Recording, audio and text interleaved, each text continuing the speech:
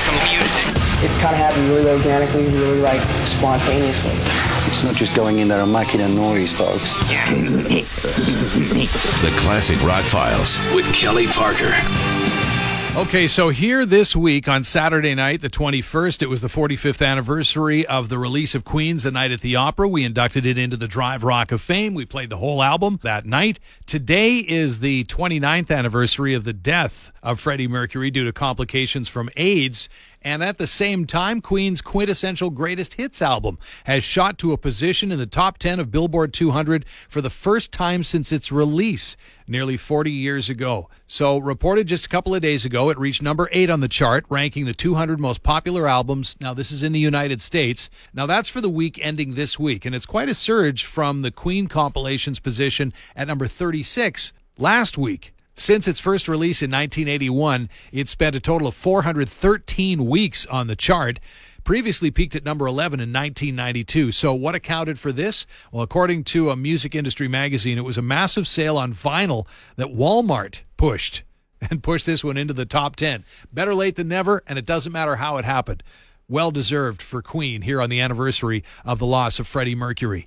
Ozzy Osbourne sat down with his co-host Billy Morrison to chat on his Boneyard podcast and revealed that he's been using some of his I'll just let him explain how he's been using his coronavirus downtime. Let's hope and pray that this thing dissipates and I can't wait to start living again. What I've managed to do pretty well so far is keep out the fridge. But let me tell the listeners what you were doing when I walked in the house today. So let me paint the scene. I come in the house and they say, oh, Ozzy's in the garden. So I go out there and he's in the garden with the biggest f***ing gun I've ever seen. But it's not a proper, it's a air pellet gun.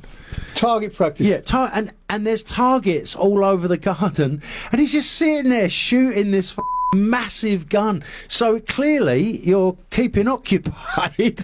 Well, I've got one of these minds that go, I'm bored. Let's buy some dough. Let's shoot.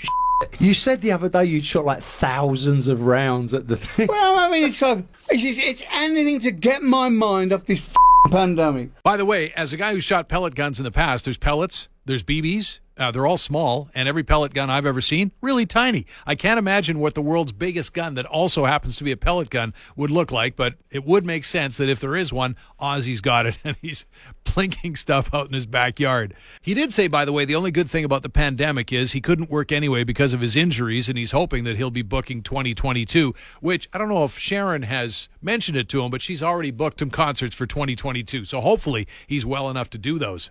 And finally, due to popular demand, Metallica's Live and Acoustic from HQ Helping Hands concert and auction, benefiting the band's All Within My Hands Foundation, has extended. The live show has ended, of course. The auction is closed, but there's a little more time to catch it on demand. Ticket packages available for purchase until Tuesday, December 1st. Metallica has thanked everybody who supported the cause by watching. Apparently, their first ever pay-per-view live-streamed event, which happened on the 14th, has already raised over $1.3 million.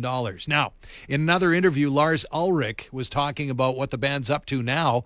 He says, well, we're 3 or 4 weeks into some pretty serious writing, and he said that it's been not only just writing for the new album, but it's also been a catharsis for them. He said, quote, and all of the shit, pandemics, fires, politics, race problems, and just looking at the state of the world, it's so easy to fall into a depressive state, but writing always makes me feel enthusiastic about what's next. It's like, well, there's an opportunity here to still make the best record, to still make a difference, to still do something that not even turns other people on, but turns me on. So apparently they're right down into it, not just messing around.